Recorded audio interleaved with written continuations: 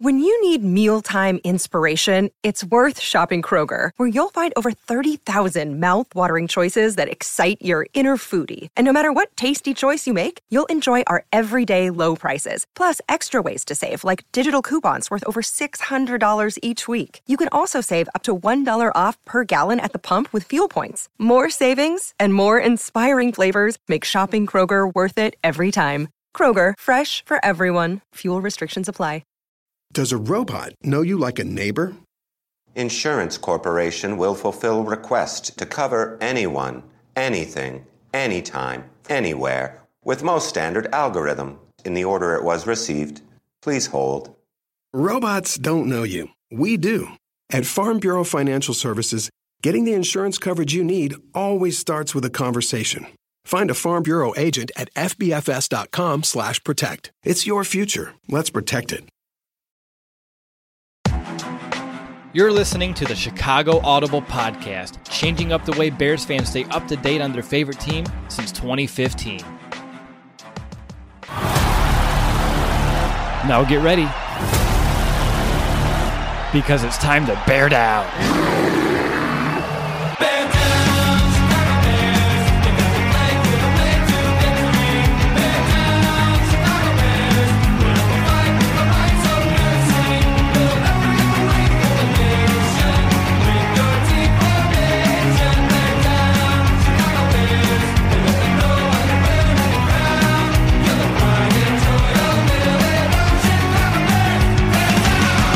Welcome back, Bears fans, to another episode of the Chicago Audible. We're continuing on our Chicago Bears Week 10 content as it's time for our weekly game preview episode as we aim to find out the answer to the question, can the Chicago Bears not drop 4 straight entering their bye week? I mean, you would hope so, right?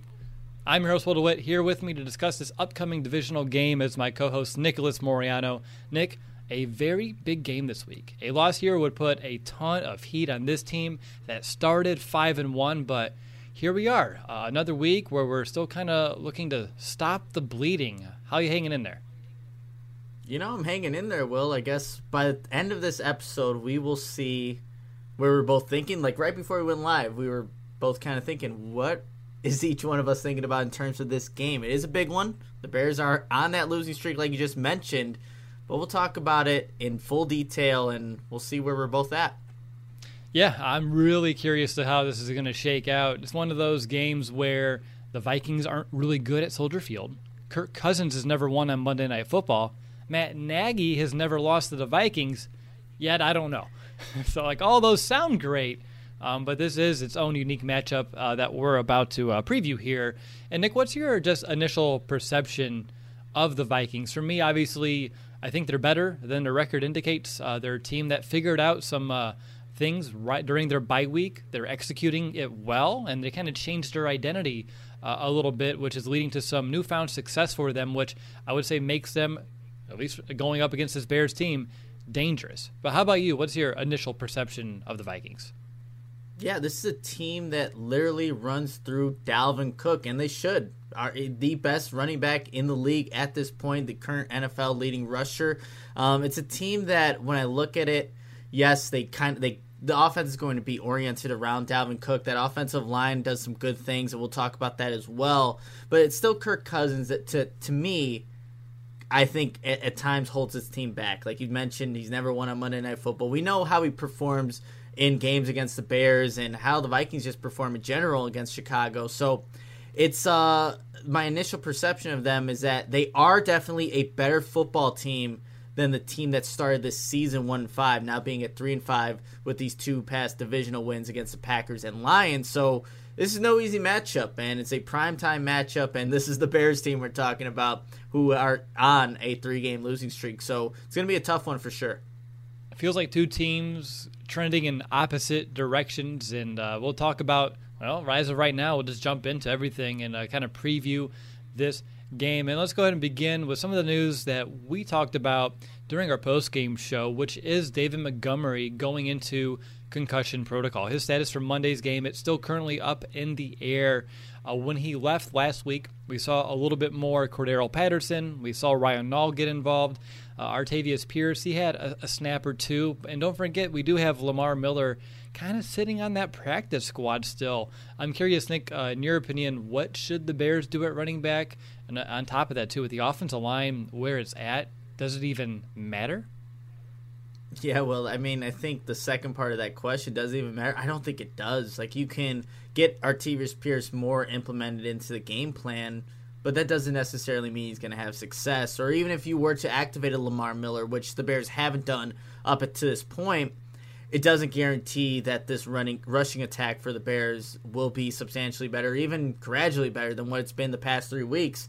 They have a total, Will, in these 3 losses, just looking at each game, 49 total rushing yards against the Rams, 96 against the New Orleans Saints, and then 56 against the Tennessee Titans. Yet to break 100 yards in any of those games, and they haven't broken 100 yards rushing since week 3 against Atlanta. So it's been a struggle, even with David Montgomery, and I think that all goes back to the offensive line, which will, of course, be a focal point. Finally, a bed that senses snoring and automatically responds.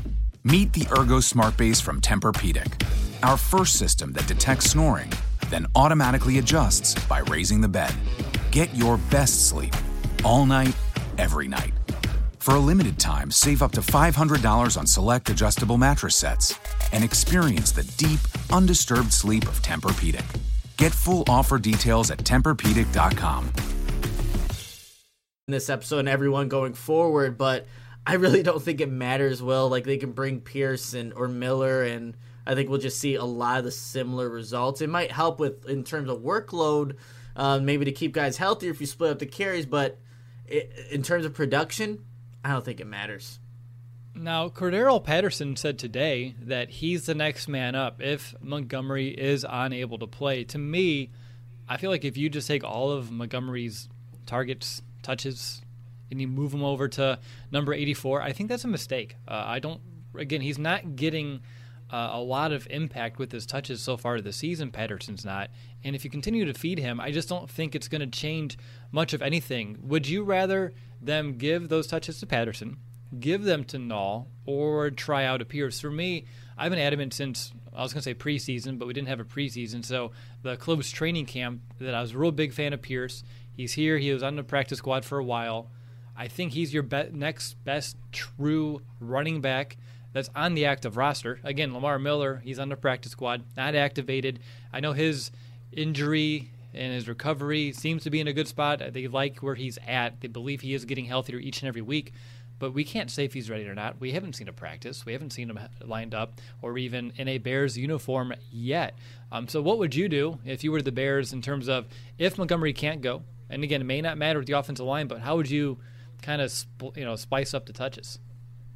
Yeah, it's a really good question, Will. I think with Patterson, too, let's say he is the number one guy and you do just treat him as if he was a David Montgomery, I guess you lose that element of surprise, which really isn't there when he's in the game anyway, because you're not using him as frequently as you would be with a David Montgomery. So I think the best situation for the Bears is to actually split it up and get Pierce more involved in this game, so at least the defense has somebody else to kind of look into homework-wise. Like, hey, who's this Artavis Pierce guy? Like, how do they even use him? What is he good at? If he's in the game, let's say, next to a Cordero Patterson, well, are those two guys that can go out for passes as well? I think it just gives the defense, even if he's not going to play a major role in the offense, another thing to think about. So I would split it up. Definitely don't give it all to Cordell Patterson. Like you mentioned, Will, he hasn't done much with the carries that he's gotten this season. Did Null show anything in garbage time? Again, he had some production, but I take it with a whole bottle of salt just because of where that game was at the moment. Again, he had a touchdown. He had some decent yards, but I don't think if a defense was keying in on him or if he was getting meaningful touches, we would see anything like that. Yeah, no, I mean, honestly, when it gets to that garbage time with the Bears, and they've had multiple times this season where they pick up yardage and even score, I really don't even put too much weight into that. And even Nagy has said that in the past, like, well, this is not even something we can look into to be beneficial. It was nice seeing it for him personally to get that touchdown, but I'm not going to let that dictate, like, oh, maybe look what he did in garbage time. We need to play Ryan Nall more. Definitely not. So for me, it's just yeah, he did it, which is great, but definitely not a indicator like he should be in the game because of what he did in garbage time against the Tennessee Titans. For sure. Let's go ahead and move over to the passing game real quick because we should talk a little bit about Nick Foles. He had his first 300-yard passing game. He didn't have an interception last week, although we can be honest, a few of those throws were lucky didn't go into the hands of the Tennessee Titans last Sunday. And a lot of that production, too, did come, yet again, unfortunately, in garbage time. The Vikings, though, on defense, fairly average against the pass this year. They've actually allowed the 5th highest passer rating on the season at 105.1, the 3rd most passing yards per game at 287, and they're allowing, I think, almost 3 passing touchdowns per game over the last 3 weeks. So, again, in theory, offenses, and maybe that's the key word, offenses, and we don't have one here in Chicago, should be able to pass the ball against this defense. So taking all of this into consideration, what are realistic or even more reasonable expectations for Nick Foles? You know, Will, with this offense, I don't know what even expectations should be. What maybe one less 3 and out? Like maybe we should take away the negative things because that's where we should start with this Bears offense. But what I look at in terms of what Nick Foles was able to do last week and even what he did last time he played the Vikings, which was in the NFC Championship game in 2017, I think if the Bears kind of look at that game model and just implement some of the things like RPOs, like Will, I think when Matt Nagy was hired, like we were expecting to see more of these RPOs, and even with Nick Foles, he can operate them. I don't think we even see that at this point. So I think if you implement some of those things and put that with, I guess, the quote-unquote good game that Nick Foles has statistically, which I don't think it was a very good game by Foles against the Titans, I think you could build off of that against a defense like you just mentioned. It's giving up a good chunk of yardage through the air. Again, will the Bears' offensive line allow Nick Foles to actually make the right read, to get to the right progression, and actually deliver a throw? I don't know, because I saw a skittish and kind of hesitant Nick Foles against the Titans, even when he did have some times, which weren't very frequently to be completely honest, but he doesn't trust the offensive line well. So it's hard for me to put reasonable expectations for Nick Foles when he just doesn't have the confidence. Like, I just watched the NFC Championship game just to see what Nick Foles looked like. Man, he was dropping dimes and just looking so good, but there was a sense of confidence that, like, when he dropped back and he just planted that foot and delivered a ball, I haven't seen that here in Chicago, and I really think it is, again, there's probably a multiple factor, but the offensive line in front of him is not allowing him to do that. But if he can get even a shell of that version of Nick Foles, what the Bears were probably anticipating, then you can maybe raise those expectations. But for right now, Will, they're pretty low, even given that the Vikings defense isn't what it was even 2 years ago. It doesn't have the same number of players on it. Yeah, it's going to be tough, I think, for this offense. Again, games, Brandon would say it way back in the day, won or lost in the trenches. And unfortunately, this offensive line is going to be tested yet again up front, and it may translate to a poor game from Nick Foles. My bigger question is, if he's not going to have a lot of time and he's going to have to throw it short, can the wide receivers, the tight ends, the running backs do something after the catch on some of these short routes? I saw against the Lions, Minnesota had some pretty decent open field tackling with the stuff that was underneath. Stafford had to push that ball downfield in order to get some of his yards. I don't know if we have that capability to consistently push it downfield. We don't have the time for those plays to develop. I don't know if the timing is even there between the quarterback and receivers. We just don't see it often enough. We see a lot of dink and dunk. I mean, he threw it 52 times last week, and obviously a lot of that was trying to figure out what a running game could look like through the air.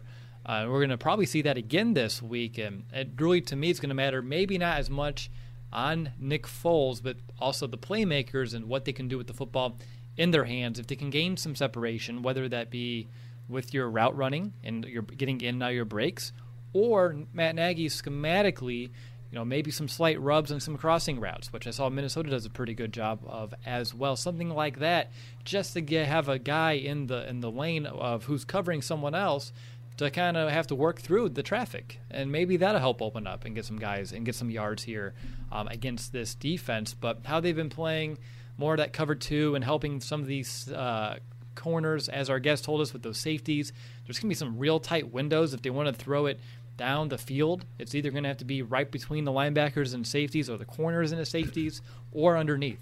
I don't know if they can push it, so it's going to have to probably go underneath. And so to me, it may have to really depend on the playmakers more than Foles himself.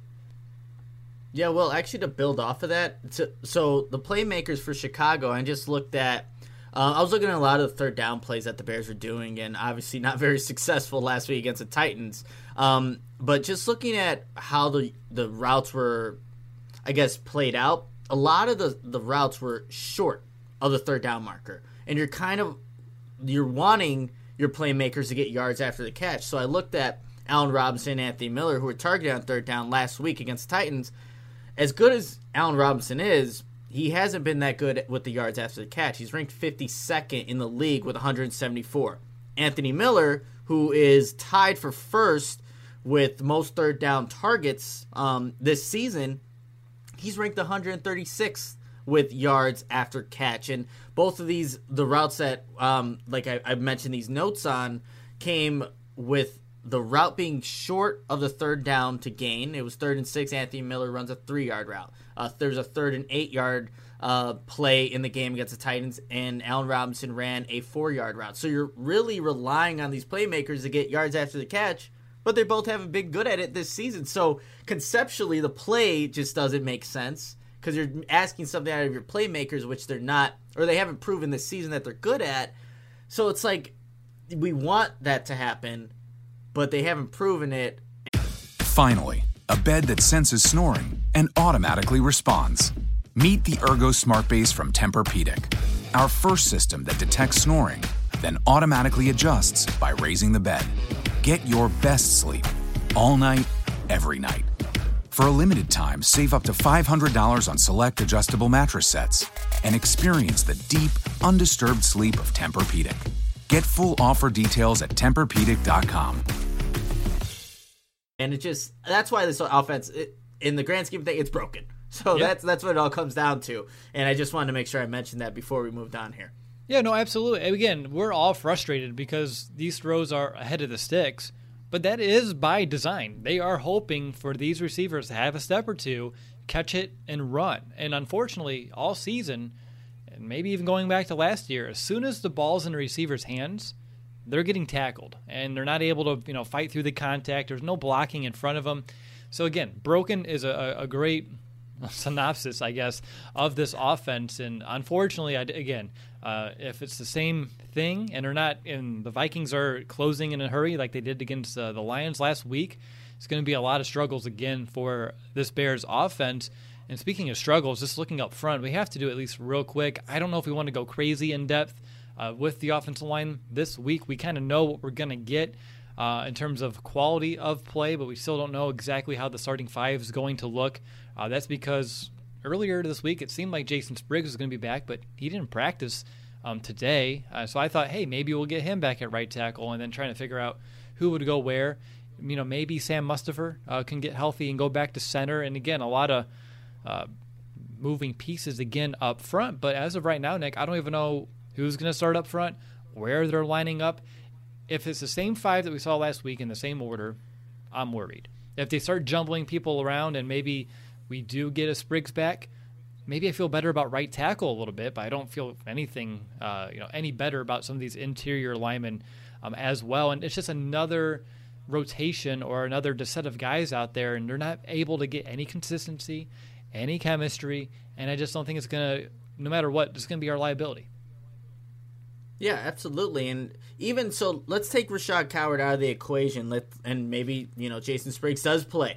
Like, even looking at the interior, watching the All-22, Will, you could find something on every single snap where these guys are just missing blocks. And like even Jermaine Ifedi, who is the veteran of the group, right, that played last week for Alex Bars and also Arlington Hambright, the 4th and 1, the fake toss to Cordell Patterson, he completely whiffs on a dive play. And there's other plays where I'm seeing the same problems where these linemen, when they're about to engage with the defender, whether they're moving up to second level or even with the initial guys on the defensive line, their head immediately goes down, and that defensive lineman, that linebacker is saying, okay, you're looking at the ground, I'm going to sideswipe you, I'm going to move you out of my way, I'm going to fill this gap, and I'm going to blow up this play.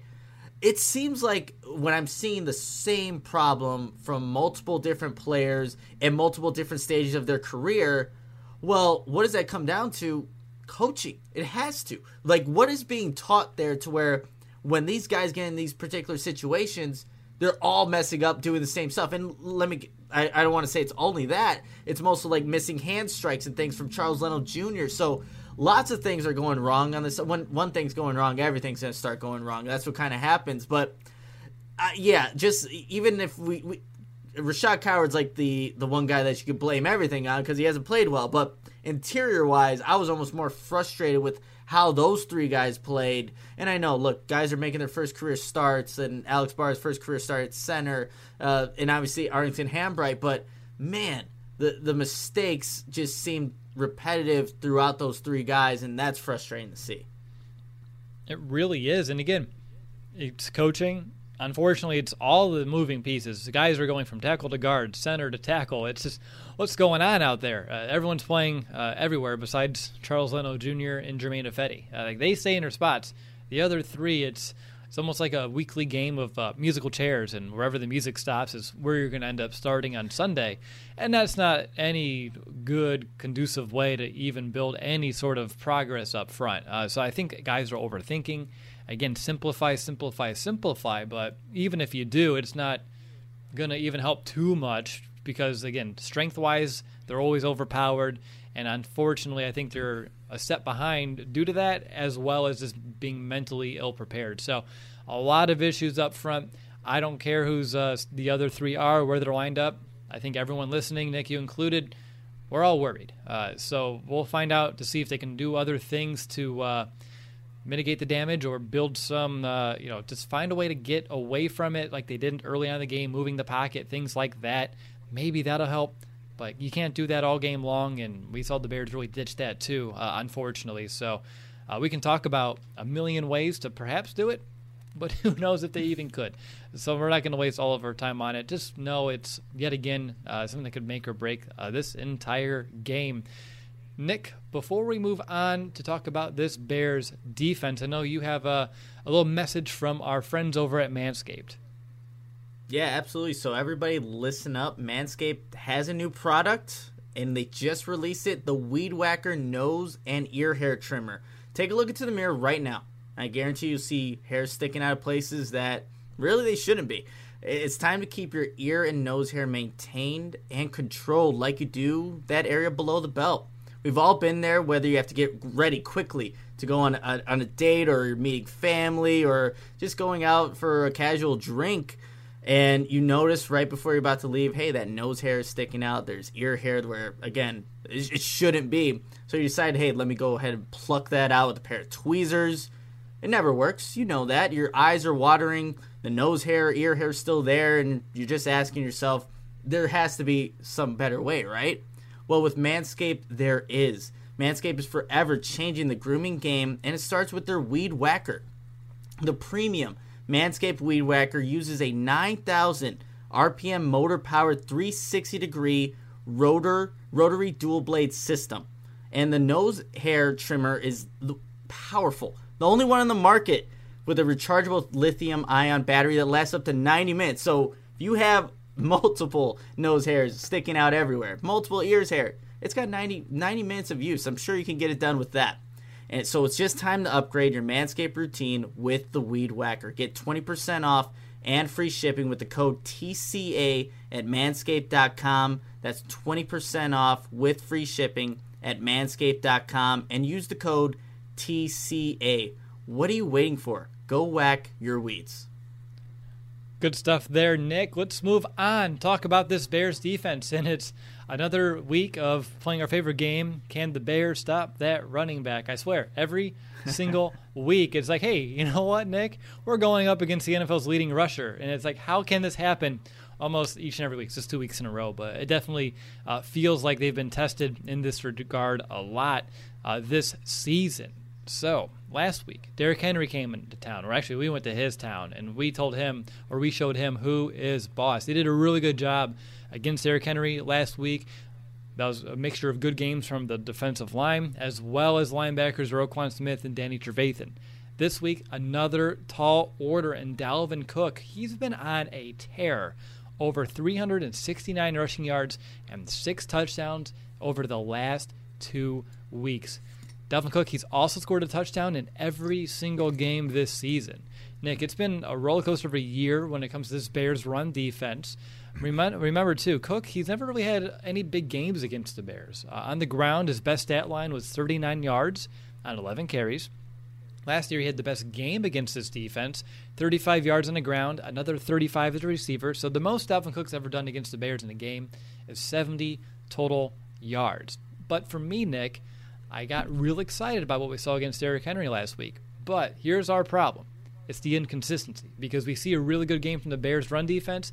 You and I get on here, we start high-fiving each other, we get a little smirk on our face like they're back, and then they really let us down hard. And I'm going to take a step back, learn a lesson, and I'm going to be cautious, not cautiously optimistic. I'm going to just be cautious about Dalvin Cook this week. Just because he hasn't succeeded against us in the past, just because we're coming off a good game stopping Derrick Henry, I'm not going to get my hopes too far up. I believe they can limit his effectiveness, but Nick, will they? That's a good question, Will. And I like the approach that you have for this, because I was just about to tell you that the Bears have everything in place, and they actually do, but I think we should maybe lower expectations. But will they? Well, I'm going to save that for a little bit later in the show, but I'm going to tell you how they could. And it really starts with their 2 inside linebackers, Danny Trevathan and Roquan Smith. What I saw from them last week against Tennessee and why they were able to stop Derrick Henry leaves me feeling encouraged that they can have similar results, maybe even better, against Dalvin Cook and the Vikings on Monday night. They, to me, this is the group that I think probably since week maybe, we'll go even like two or 3 weeks in a row now, this play I think is still ascending. And they are just playing downhill and fast. Like at times when Derrick Henry got the ball, Roquan Smith was right there. Danny Trevathan wasn't far behind him. And so what I'm seeing out of those two guys, and even when gaps are, opening, where maybe the defensive line doesn't do their job, these inside linebackers are there to fill it and then allow the other guy to kind of clean up. And that's what's really encouraging for this matchup against arguably the best running back in the league in Dalvin Cook. So it's going to be up to those inside linebackers to really, again, mitigate the damage that Dalvin Cook can do. And I like their chances in this one because they are playing some really good football, Roquan Smith and Danny Trevathan. Yeah, no, they really are. These linebackers, I mean, we were very excited about what we saw out of them over the last couple of weeks. Danny Trevathan, I know we were talking about Roquan, but Trevathan has been getting to his spot, to his mark, being real physical at the point of attack. And, again, he had a really good play in coverage, too, which, going up against Dalvin Cook, you better believe the Vikings are going to try to put him in a position, in a matchup where he does draw Danny Trevathan, not always a Roquan Smith, because Roquan, of course, is the better cover linebacker. So Detroit, that's coming up soon. Minnesota's going to find a way to get him on Danny Trevathan. So that's going to be a real sneaky matchup to pay attention to. And even up front, I thought McCullers, as we mentioned in the post-game show, he had himself a really strong Chicago Bears debut, helping solidify that A-gap, really helping corral. And what I like from Derrick Henry, a lot of gang tackling. And Nick, we haven't seen a lot of that this year. And so if they can do the same thing against Dalvin Cook, Henry's the bruiser. Dalvin Cook, he's more slippery, but also he can lower the shoulder too and run over guys. A lot of challenges, but we'll talk about it. I think we have a couple more segments where we're going to talk about this throughout. So we'll talk about can the Bears do it, but I think, like you said, there are definitely ways to do it. And there's hopefully the success last week can transfer over, because that's been kind of hard for the Bears to do so far this season when it comes to the run defense. And on top of that, Nick, just looking at the defensive line, we're also now without Roy Robertson-Harris. His season is over with a shoulder injury that will require some surgery. And I say lucky for us, the defensive line, a very deep group for the Chicago Bears. They also added another body, Anthony Rush. He has 14 tackles and 13 career games. For me, Nick, I don't know if the impact of the loss of Roy Robertson-Harris or even this addition will be huge, but I think it'll have some effect. I'm curious, Nick, what's your just confidence in this unit without Roy Robertson-Harris? It's worth noting he didn't play last week, and he averaged about 1 tackle per game this season. He hasn't had a sack yet. 1 tackle for a loss this year. I know he had some key quarterback hurries and quarterback hits, but he hasn't been blowing up the stat sheet or anything like that. And obviously for Anthony Rush, I'm going to keep my expectations at a bare minimum. But just thoughts about this subtraction and this addition, and if it's going to have any impact. I don't know if I want to say this week, but just I guess looking at the season in general. Yeah, you know what? I'm actually going to go with the guys that are already currently on this team. And Daniel McCullers is a guy that, rewatching more of the tape, he did some good things in terms of just not giving ground, which you can't say has been a strength for some of these defensive linemen this season, for Bilal Nichols or even a Roy Robertson Harris. There's a play where the run is intended to go through the B gap, and McCullers isn't giving the Titans the B gap at all. The B gap doesn't exist because McCullers is 6'6", 350 pounds. So Derrick Henry can't run that way, and those linebackers I was talking about kind of clean up what should have been or could have been a successful run for the Titans. So I like that. But Brent Urban has been playing some sneaky good football all season. He consistently will make a play in every game. It's not something big, but there are times where I'm like, man, Brent Urban, he's tackling Kamara before he's able to get the screen, or right when he gets a screen pass. That was one that kind of stood out. But there are a couple games where he's lined up next to Khalil Mack. That side you can't run on because it's due to what these guys are being coached in terms of gap integrity and just making sure they're not giving ground. So I like the guys that they have, and if Rush can do something later on the season like I'm not going to expect anything this game against the Vikings, even though it is a later game on Monday night.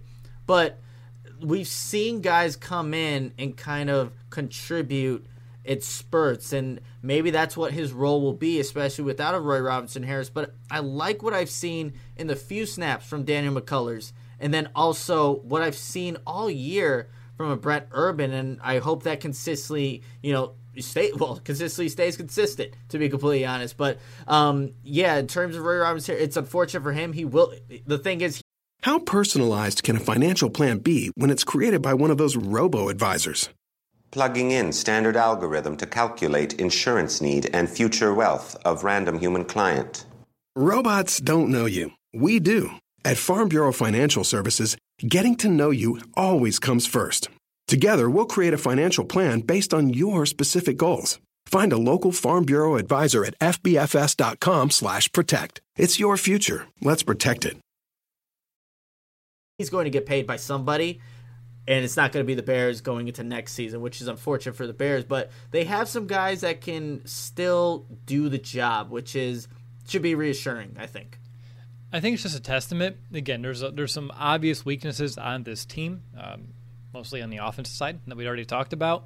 But this has such a deep defensive line unit. I mean, the fact that you're talking about plays from Brent Urban, early on in the season, Amir Abdullah. You also have in, of course, you talk McCullers who comes in. And then we haven't even talked about Akeem Hicks and Bilal Nichols, like the starting guys up front. So there's a lot of talent up there, and I think the rotation's going to be fine.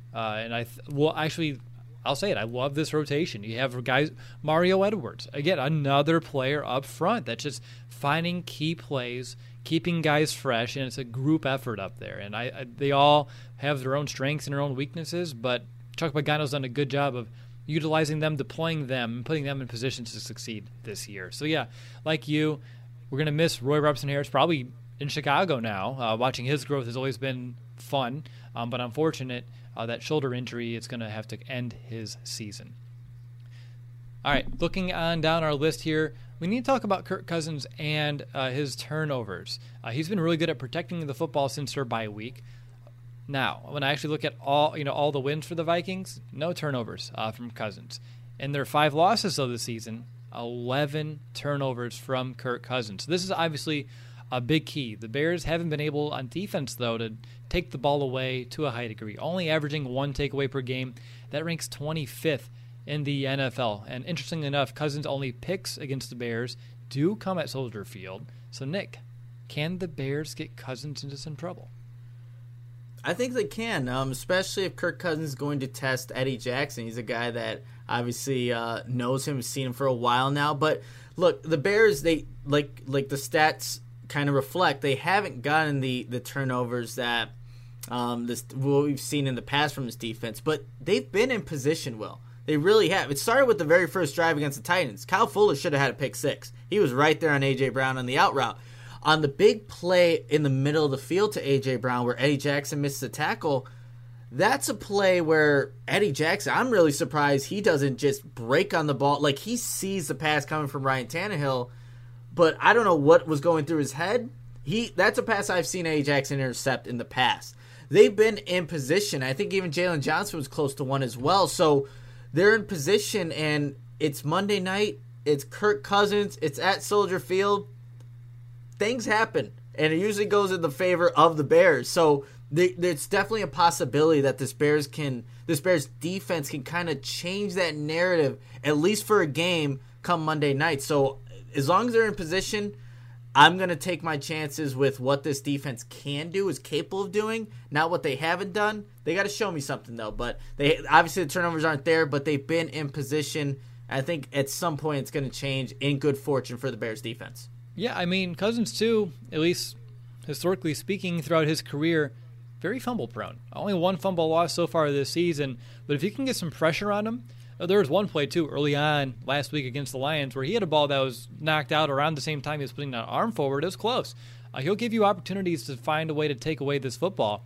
He had a couple throws, too, that I was watching that where he just misses. He gives some of these secondary players chances. The Lions weren't able to take them, but those are plays when he's throwing deep to Thielen and you have a safety over the top that's coming from the middle of the field. I feel like Eddie Jackson can break on that ball. We've seen that.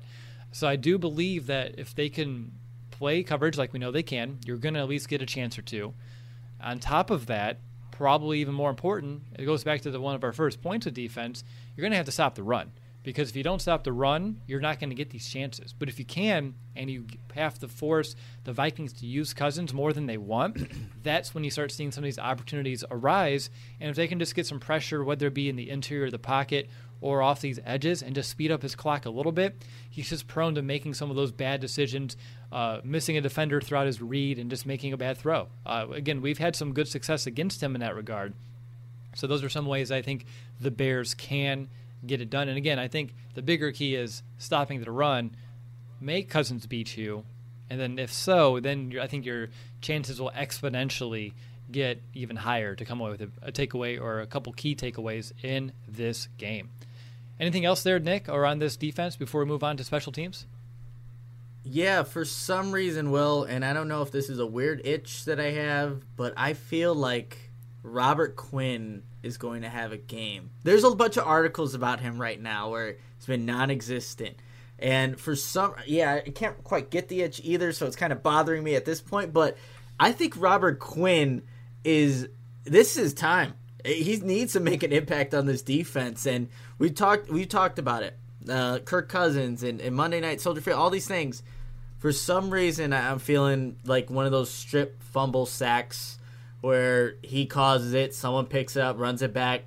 I don't know. It seems like it's right, and hopefully that itch is more than just an itch, and like this happens. But just wanted to put that out there because he's a guy that, for what he's being paid, for what he's done in terms of production, doesn't add up. It doesn't add up whatsoever, and it's just not a good feeling to have, knowing that this is your big ticket free agent signing. He hasn't amounted to anything, but hoping that Robert Quinn can do something in prime time against the Minnesota Vikings. Yeah, I think we all hope that they can go ahead and figure that one out. I'm actually doing some quick math that you probably don't want me to do, but I'm going to do it anyway. Let's see. One more zero. You could have bought 3,700 PS5s for the same price that they're paying Robert Quinn this year. That would have been a lot more fun. Yeah, I could play the new Spider-Man game. Apparently they're sold out everywhere, though, so that's kind of disappointing. I do want to get that new Spider-Man game at some point because I loved it. I love the first one. But that's a lot of PS5s. Right? I mean, they're paying him, 18.5 as a cap hit this year, or all the cash, I would say, not the cap hit, but the yearly cash he's getting. $18.5 million, and he's had one sack, a couple pressures, some key pressures, on which, again, kudos, but not nearly the impact that we're all hoping for. I hope you're right. He should have a lot of bulletin board material to hopefully get him revved up. But unlike you, I don't have the itch.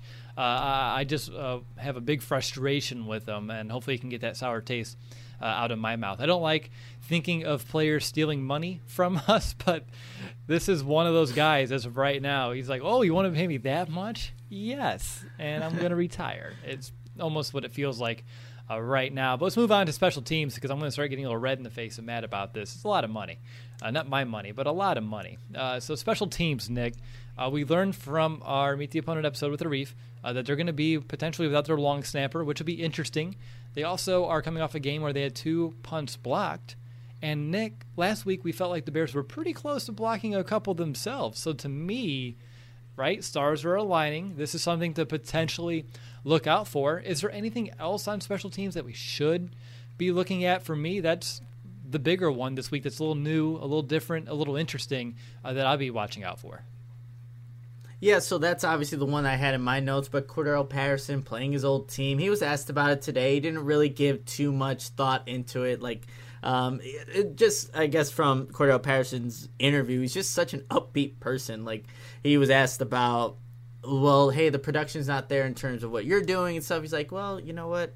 I just look at it like, hey, it's another day to play football. He's just such an upbeat person, and I know he's looking forward to this matchup, and hopefully he gets an opportunity to get some opportunities to just, again, maybe take one to the house. We haven't seen that really, but that's the big ones, though, Will. The Bears were close to a couple of punt blocks last week against the Titans. They just had 2 of them, the Vikings did, against the Lions. So, like you said, stars are aligning. And the Bears will take points or field position any freaking way they can take it. This would be a great way to do that with these punt blocks. And, you know, even if the Bears are at the 1, it's still going to be a struggle to score, but it would definitely help them out. I was going to say, right, even if you get them inside the 10, you may end up just coming away with 3. Or if you try to go on all 4 downs, you're probably giving that thing back. So, yeah, no, it's even if it's not a full-on block, if you just get a hand on it or a few fingers on it and they get something, you can have them shank. That helps flip field position, and I think field position in a game like this is going to be key. And this Bears offense, it needs all the help it can get. It can have every yard before they take the field as a blessing. I think we all know this, and who knows? Maybe they can get a play or 2. Won't get too picky. I'll take 1, and we'll see what they can do with it for sure. But, Nick, let's move on, and let's talk about our Week 10 X factors here, starting with the Bears. Usually we don't, we always start the Bears offense, and they're like the worst offense in the NFL. Let's flip it. Let's start with our best foot forward. Who's going to be your X factor for the Chicago Bears defense? Yeah, so, Will, I took the approach of not who, but what's going to be the X factor. And I think in this one with the defense, we talked about it. I think turnovers is going to be huge in this one, because recently, since for the Vikings, Week 6 against Atlanta, where Kirk Cousins threw 3 interceptions, he hasn't turned the ball over since then. 4 touchdown passes in the past 2 weeks against Green Bay and Detroit. Not the biggest margin there of touchdowns, but he hasn't turned the ball over, and we know with the Bears, that's not usually the case. And the Bears, like we just were talking about, they haven't created the turnovers to the degree that we've seen in the past, but they've been in position. So I think the X factor in this one for this Bears defense, can they get Kirk Cousins to look more like himself? And I think more like himself is creating those turnovers, or, causing those turnovers, whether it's fumbles or throwing interceptions in a primetime game on Monday night. I think that's the biggest X factor in this one, because we know the offense struggles, so the defense literally has to do everything. And if that means score, then they have to do it, and the only way you can do that is with some turnovers. And I liked my chance with A. Jackson, Khalil Mack with a strip sack fumble, and someone else picking up and taking her. Heck, Khalil Mack doing it himself. Just do everything. I think that's going to be the X factor to put the Bears in position to win. Can the Bears defense create turnovers?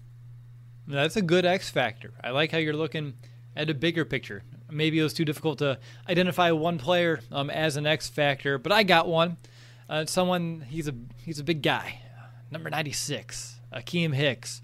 If we're going to slow down, or I'll say stop Dalvin Cook, we need a strong performance from Hicks. He had himself a solid game last week.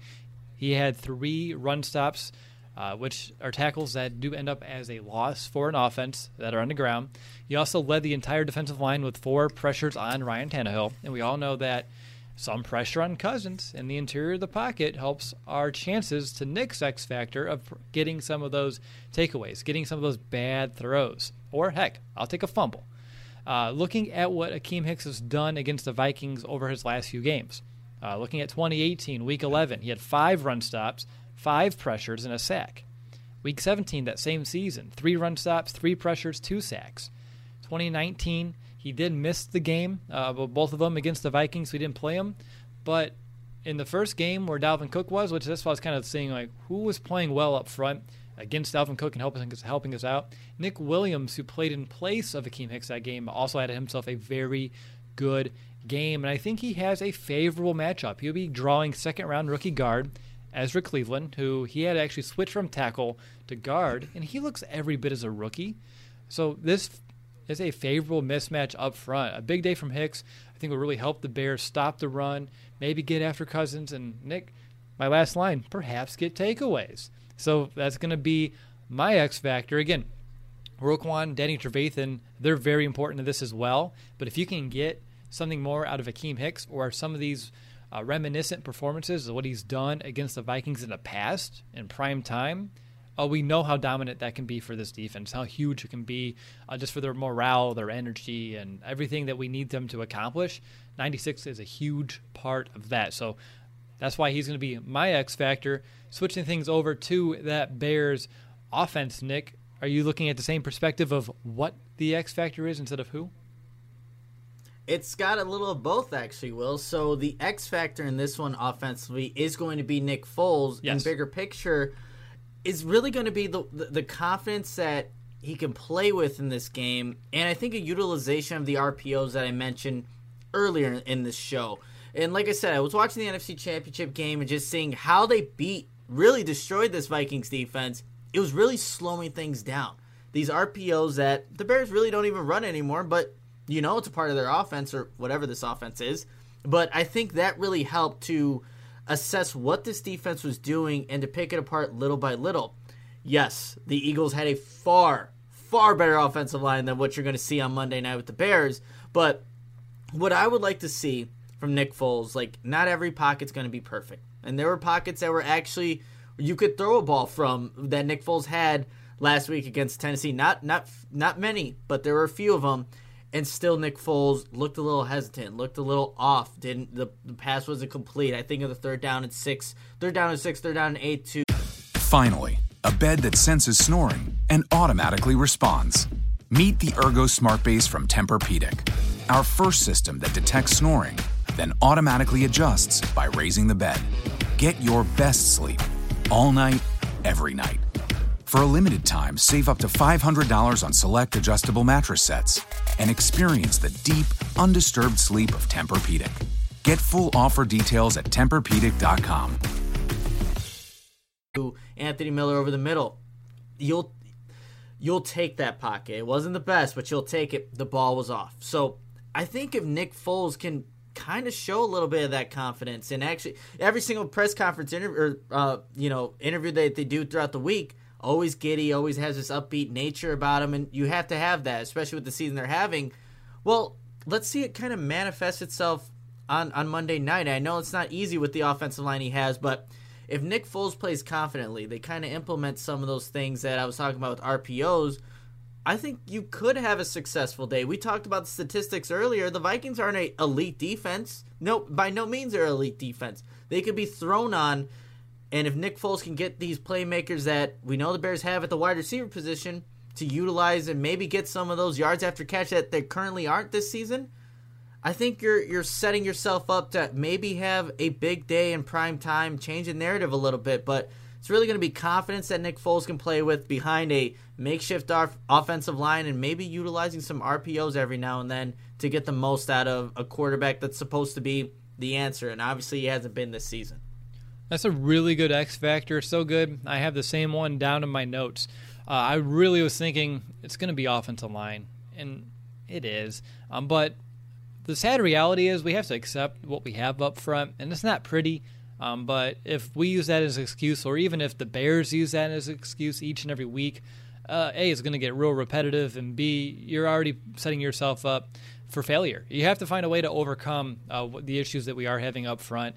With no David Montgomery this week, or even if he was here, the lack of running game is putting all the weight on number 9's shoulders right now. And I talked about this last week, how he kind of has to be like the conductor out there, like conducting the orchestra and getting the ball to his playmakers. And he's going to have to make some quick decisions. He's going to have to, find the right read. And we've seen that most of the time, but there's some times where he's a little slow to deliver.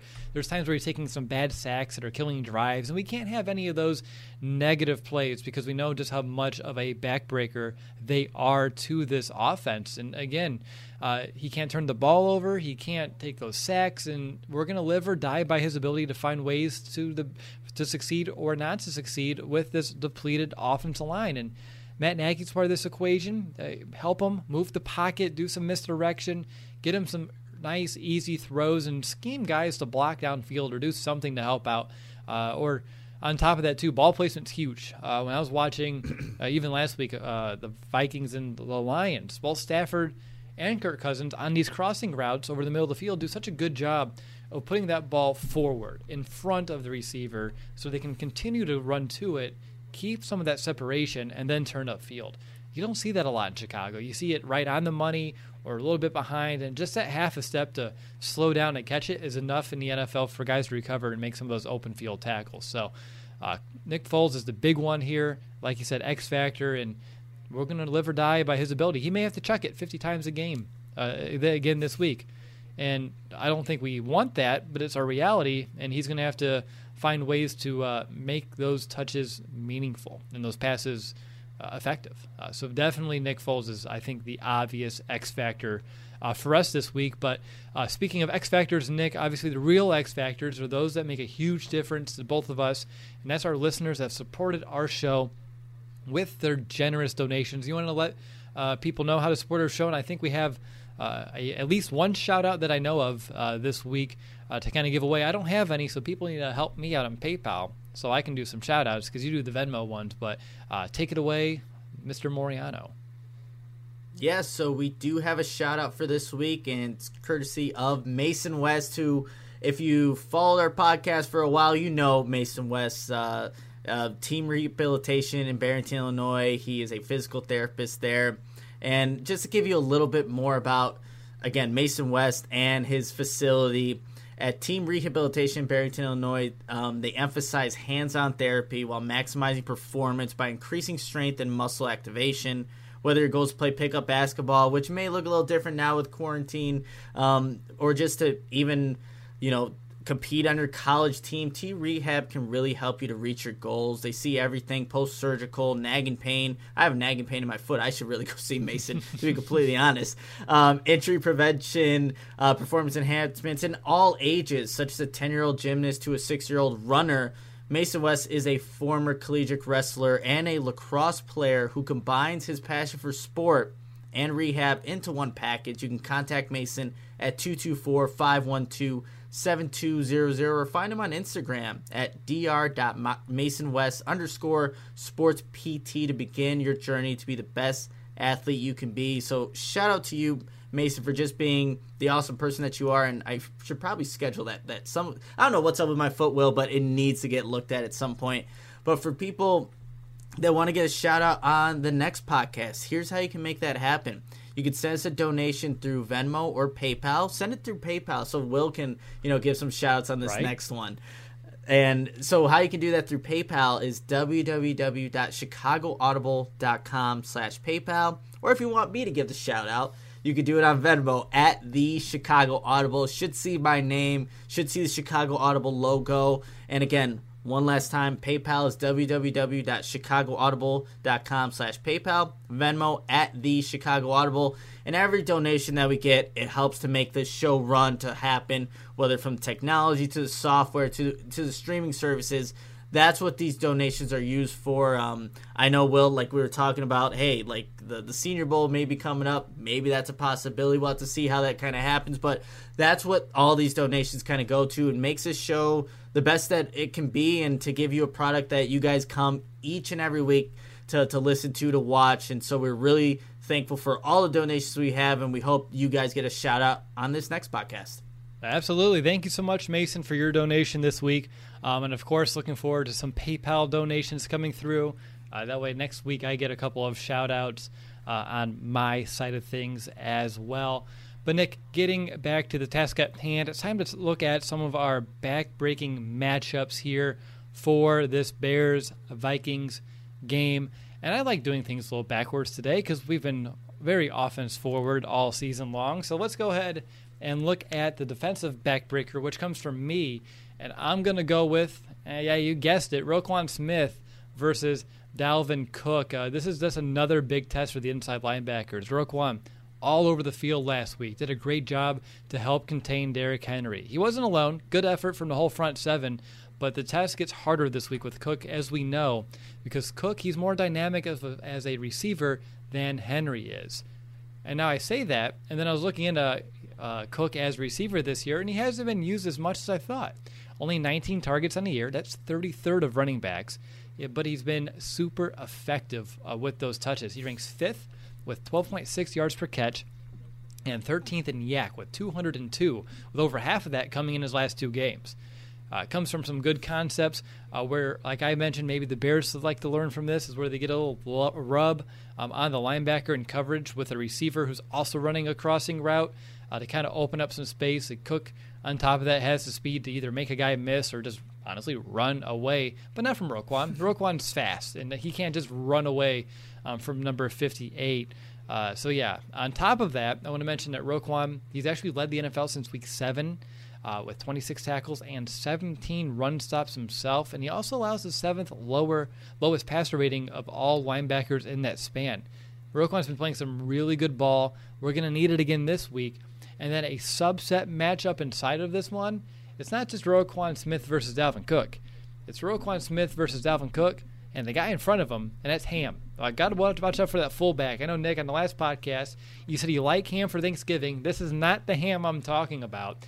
They have a guy, their fullback in Ham, really good blocker. A lot of Cook's production comes from right behind him, having some patience. Ham gets right through the offensive line, gets right into the face of a linebacker, blows him out of the play, and then it's off to the races, or you at least get 4 or 6 yards before the safeties come in to save the day. So for me, if Roquan, and heck, let's just throw in Danny Trevathan here. If the inside linebackers can take care of Ham or be able to blow him up or just get off of that block and make sure he doesn't spring some holes in the middle of the field, that's going to really help the Bears out. So Roquan Smith versus Dalvin Cook is my number one backbreaker, but I do think that this fullback Ham is someone that is sneaky good with his impact, super underrated, and just watch out for him when he's on the field because Dalvin Cook's more than likely running right wherever he's going. Follow the line, and you'll watch Dalvin Cook follow. So for me, that's going to be my backbreaker this week on defense. Nick, for you, what's the backbreaking offensive matchup? Yeah, so I have Nick Foles versus Harrison Smith, and maybe that's not the most traditional kind of back-breaking matchup, but when you see Harrison Smith, he's a guy that likes to creep up to the line of scrimmage, and there could be some heavy boxes, and really maybe for the Vikings, they just don't respect the Bears' run game enough to where they don't even have to have that, but Harrison Smith is a very active player for his Vikings defense and one of the only remaining guys in the secondary from even a season ago. But Foles needs to use his veteran experience and take charge, and whether it's maybe audibling a play when he sees that, hey, Harrison Smith is coming in the box, I know we're trying to run with whatever running back we have back there, maybe we can change it up a bit. So I think Nick Foles, and that's why I have him as my X Factor, he's going to play a pivotal role in this game. And look, why I say call an audible, we know Matt Nagy's plays aren't working. We know that Nick Foles knows this offense. Take control. Let's see that happen when you see defense, whatever the defense is showing you. Again, this is the same defense that Mike Zimmer was playing in 2017, just 3 years later now. Different players on it, but a lot of the concepts are going to be similar. Yes, they implement new things every now and again, and if you haven't listened to our Meet the Opponent episode, Arif Hassan gave a great rundown of exactly what the Vikings are doing now, maybe that they haven't done in years past. You should definitely go do so, but I like what maybe Nick Foles can do to maybe manipulate Harrison Smith. Again, referencing that NFC Championship game, RPOs did a wonder on just freezing him and then throwing right behind a Harrison Smith. So this is a matchup I'm going to be looking out for We all come to know number 22 in that secondary for the Vikings. Let's not let him have an impactful day against Nick Foles and this Bears offense, but that's a matchup I'll be watching out for. That's a good one there, Nick. That's a really good matchup, and obviously Harrison Smith has given us fits throughout the years, and finding any way to calm him down a bit or negate his impact, that's going to be huge. So that's a really good matchup. But now it's time to boil things down and to find out who has the edge. And yeah, we're sticking defense first. So Nick, you're up to bat. Bears run defense versus the Vikings running offense. This is the biggest one to talk about in this game, and we're going to start right off with it. Who has the edge? Oh man, Will, this is a tough one, and it's almost a 50-50, but what the Bears showed me last week against Derrick Henry, and I'm putting all the factors into the equation to where it's Monday night, it's the Vikings, the Bears, Soldier Field. I'm going to give the slight edge to the Bears, and that's just not being biased. I know, it's crazy, and I know it's the NFL leading rusher in Dalvin Cook, but he hasn't had success against the Bears. He's only played them 3 times since 2017. Just want to put that out there, but he hasn't had that much success. I think this Bears defense is getting better because you look at even what they did last week against Tennessee. There's a couple big plays in those games that has led to points, and that's why the Bears gave that up. But overall, what they did to stop Henry, just playing defense in general, they did a good job. And I think it's only going to get better, so I'm taking the Bears, slight edge to them. Look, they may have a good number of yards rushing, but I think when it comes down to it, you could say, hey, the Bears' defense did their job against Dalvin Cook. It's not going to look anything like it did against Green Bay or Detroit. I'll definitely say that, but they're going to do their job against Dalvin Cook. All right, I like it. Again, I'm skeptical just because every time we get a little bit confident in that ability, they let us down in a big way. And I'm hopeful that this is the week where I'm saying it, and then comes Monday night, they show up again, and I can say, hey, they proved me wrong a little bit. I would love to be, again, I don't think, like you, I don't think he's going to have as big as a performance. If he can have a three-peat, we're in a world of hurt. We're in trouble. But I don't think it'll be to that degree. Getting over to mine, Bears passing defense versus that Vikings passing attack. And for me, if the Bears can't stop the Vikings on the ground, then we won't really see too much of Kirk Cousins. Only 17 attempts per game during this little win streak that they have. They've been very calculated, though, with those passing attempts, with really good success. 11.2 yards per attempt, which is the most over the last 2 weeks for any quarterback in the NFL. Kirk Cousins also has a passer rating over 146, which is the second highest in that span, too. It's the games where he's had to throw more, like 25 or more passes, that really get him into trouble. That's where we see some of those poor decisions come into play. That's where pressure really starts to mount. And I do think the Bears have the matchups in terms of their secondary and their linebackers to make things difficult for Cousins if he does have to stand back and pass it.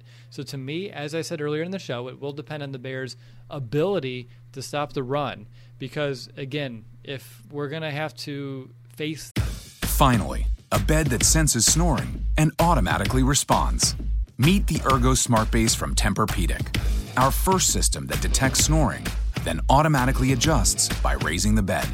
Get your best sleep all night, every night. For a limited time, save up to $500 on select adjustable mattress sets and experience the deep, undisturbed sleep of Tempur-Pedic. Get full offer details at TempurPedic.com. The calm, cool, collected Cousins who only has to throw it a handful of times, he's probably going to find ways to pick and dink and doink or just get some really key throws in this game. But if he's asked to stand back and throw time in and time out, and the Bears can find a little bit of a pass rush, I have faith that we can find ways to limit him. And honestly, Nick, there is a reason why the Bears allow the second lowest completion percentage and the fourth lowest passer rating out of any defense so far this season. So for that, I'm going to give the edge to the Chicago Bears here. Switching over to the offense, Nick, I'll let you go first. Bears passing offense versus that Vikings passing defense. Yeah, Will, you said doink, and I almost lost it for a second. My bad. Just with everything with the... Yeah, no, you're good. The Bears passing offense, look, it's been pretty non-existent. And even though this Vikings defense has given up some yards in the past, I just don't know if that offensive line, especially if it's the same exact one that we saw last week against Tennessee can really get the most out of it in meaningful time. Not this garbage time that the Bears have been able to, kind of go down the field, score some points, get some yards. I'm talking about when the game's actually close, when it matters. Like, that's what Detroit was doing last week when the score was out of hand. And you can look at the stats like, hey, the Vikings defense maybe did a little worse than what it should have done or whatever. I don't think that's going to be the case again, Will. I'm going to give it, even though the Vikings haven't been stellar in this aspect of passing defense, I'm going to give them the edge. Unless they do exactly what I was saying with Nick Foles and playing confidently and doing all that stuff, I'm going to go with the Vikings on this one. Well, I don't blame you. To say the least, I don't blame you. For me, I'm looking at the Bears' rushing attack versus that Vikings run defense. Just looking at this Vikings run defense, it's probably the strength of this unit. They do allow about the same yards per attempt that the Bears do, 4.2, which is 12th fewest in the NFL. They allow about 125 yards per game on the ground on average, which is average, middle of the pack. But they've also actually done a pretty decent job, a little bit better over the last couple of weeks as well. And on top of that, it's just the Bears' inability to do it, right? 31st in attempts, 29th in yards per attempt, and 32nd in yards per game on the ground. And without potentially David Montgomery, we already know about the offensive line. The defensive line is probably going to have their day against us. On top of that, you have guys like linebacker Eric Kendricks from Minnesota, who's going to make it really hard between the tackles. Harrison Smith, you talked about him too. He's a huge dominant X factor for this defense. He's a strong safety and run support. It doesn't take a lot to stop the Bears. I'm sure this one won't nearly be as difficult as for the Vikings. So for this reason, it's going to go to the Vikings for the edge here. Again, the Bears are literally dead last in the NFL. Vikings should easily be able to figure out how to stop the Bears with or without David Montgomery. The Vikings get the edge here. All right, Nick, time to enter the final portion of our Week 10 preview and hand out some of our weekly predictions. So for our opening segment of this final portion of the show, of course, it is our bold prediction. So what's going to be your Bears-Vikings bold prediction, Nick? Yeah, well, you were close with yours last week with Derrick Henry, so I want to take the same approach with this one. And just to kind of rehash what we were saying earlier in this episode, Dalvin Cook has not had a lot of success against the Bears. 86 total yards and 1 touchdown in 3 games versus the Bears since 2017. Most productive day, like Will said, Week 17 in 2018 had 39 yards rushing on 11 attempts. That's rushing, the most productive day. He's currently, obviously, the NFL's leading rusher, but my bold prediction, he will only have 50 yards rushing in this game. And 50 on the dot, not 51, 52. Bold prediction, he's going to end the game 50 yards rushing and no touchdowns. All right, I like it. Very similar to where I went, like you said, last week, and I was close, and hopefully you're close too, because if you are, we stand a chance. No doubt about that one. For me, my bold prediction, I'm going to do a 2-touchdown and a 125-yard day for Allen Robinson. We need something like that. So for me, I do think we have favorable matchups in this secondary. Allen Robinson, of course, being the most productive, most targeted Bears receiver that we have. We're going to throw it a ton. So 125 yards, 2 touchdowns for A-Rob.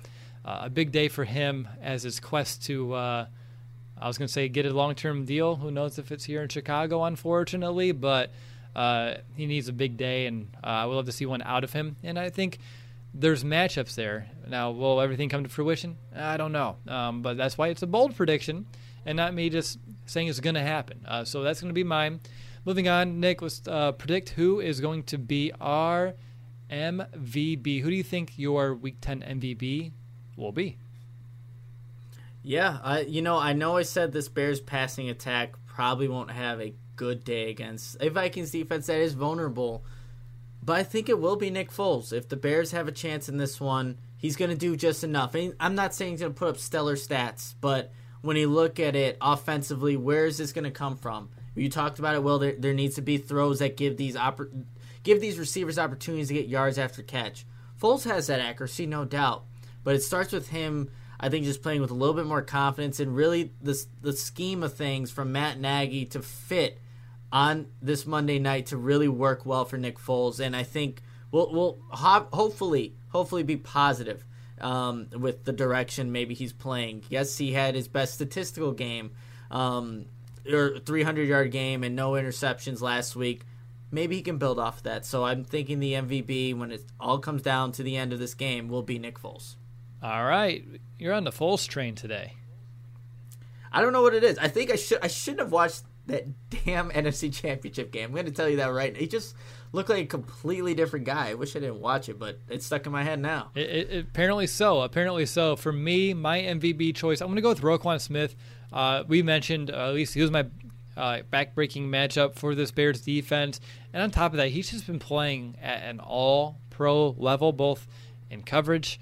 He's been a force against the run, both between the tackles, along the edges, sideline to sideline, turning into the player that we've all been waiting for. And I think patience is starting to pay off here. I think, Nick, your bold prediction, Roquan, if it comes true, plays a big part in it.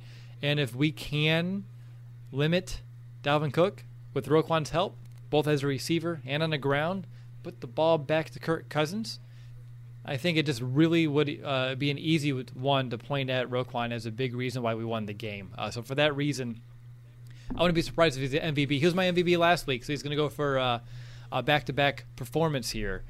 So we'll see how that kind of turns out. But, Nick, let's get into our game picks, of course. At the end of the year, one of us is going to have to wear Vikings, Packers, Lions gear, all of it. Nice little hodgepodge. Go around the city of Chicago, take some photos, look like a goof, will be the word I use on a podcast. And, yeah, it's not going to be fun. And I don't want it to be me. Unfortunately, right now I'm in the seat for it. I'm at 5-4. You're in 6-3. Still, I took my shot against the Saints. Almost darn near won that one. So we could have been flipped, but we're not. So I can't relish in that fact just yet. But who are you going to choose for this game? And what's going to be the final score? Yeah, well, I changed this about an hour before the podcast, and I don't know what really prompted me to change this, but I did.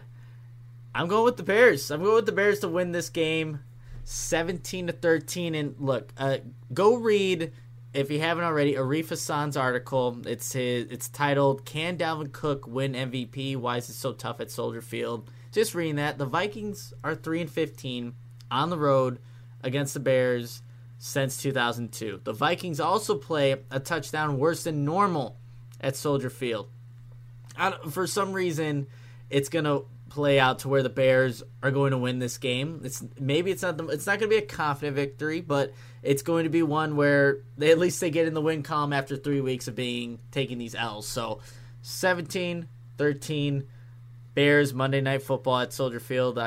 I really don't have a better explanation of what's happened in the past, and hopefully that trend continues. But 17-13 Bears. Okay. I'm torn because it's like I could try to tie it up here, but if I go down 2, I'm almost sealing my fate. And they're only at the bye. Oh, man. Do it, Will. You feel that good about your pick. Man, I'm torn. I have, if it went either way, because I'm on the point of brink either way. Like, I'm 50-50. This game, it really depends. I feel like I'll go with the Bears, because I have not a long season. I have some weeks ahead of me, and I got to pick this strategically whenever I do try to at least tie you back up. And B, it's really hard to lose 4 games in a row in the NFL. It really is. And we talked about it. Kirk Cousins has never won on Monday night.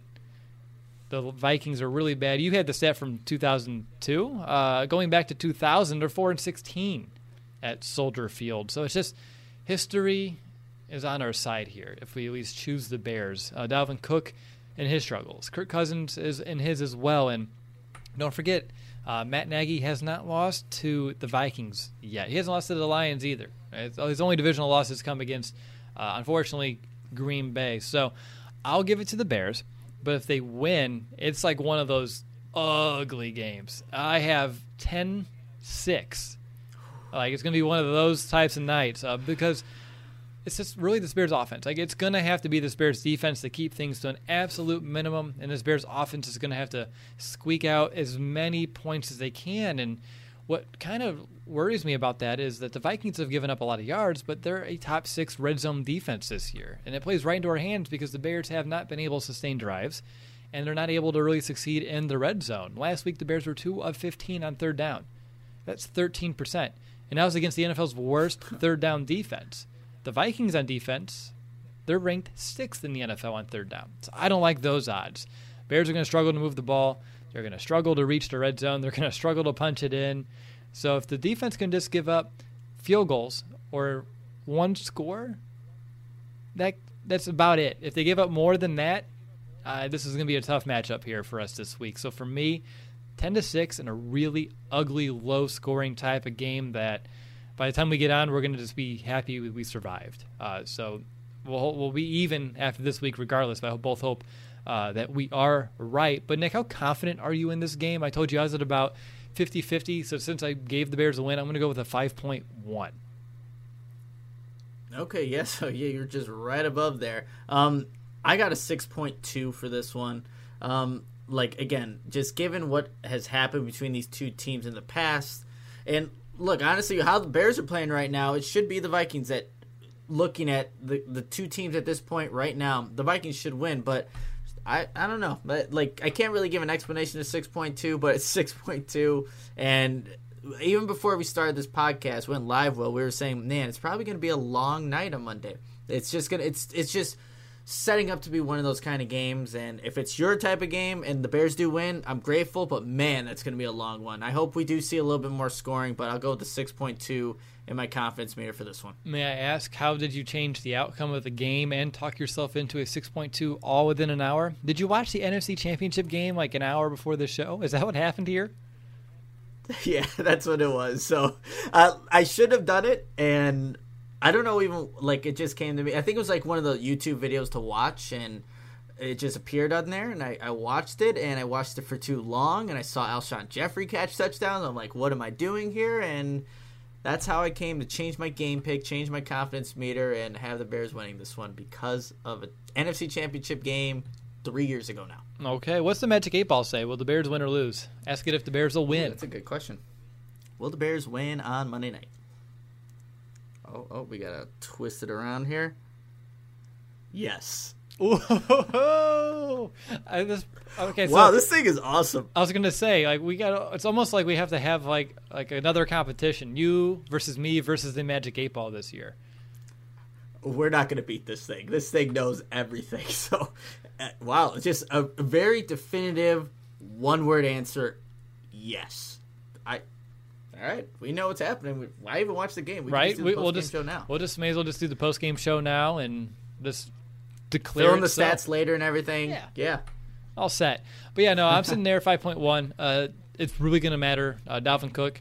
And, again, I don't think this Bears offense is going to score a lot of points. So it's really the defense needs to play at an elite level all game long is what's going to have to take. Did you ask it another question?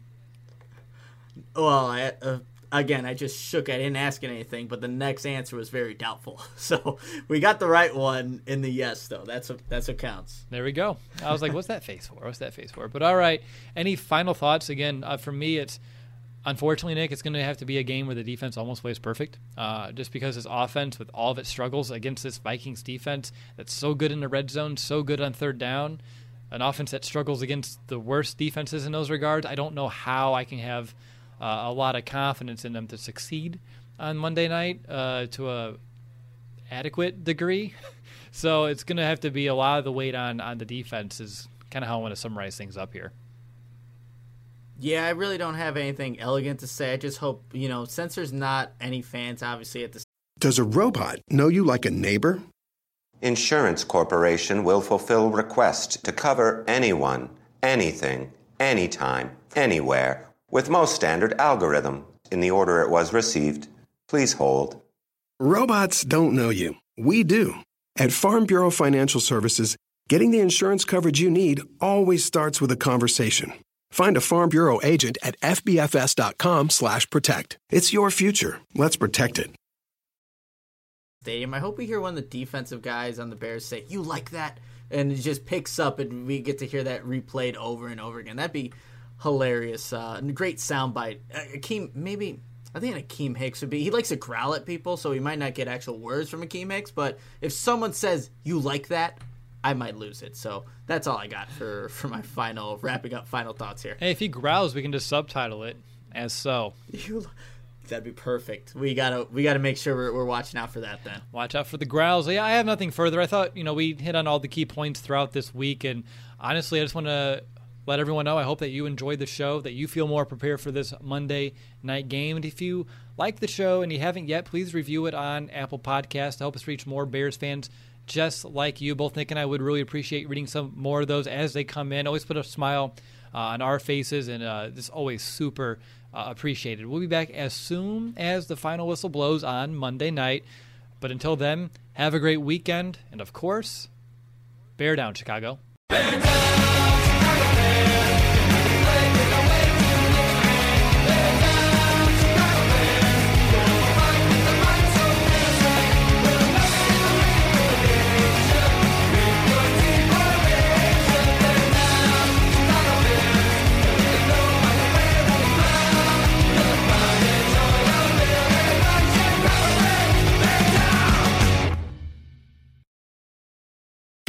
Finally, a bed that senses snoring and automatically responds. Meet the Ergo Smart Base from Tempur-Pedic, our first system that detects snoring, then automatically adjusts by raising the bed. Get your best sleep all night, every night. For a limited time, save up to $500 on select adjustable mattress sets and experience the deep, undisturbed sleep of Tempur-Pedic. Get full offer details at TempurPedic.com.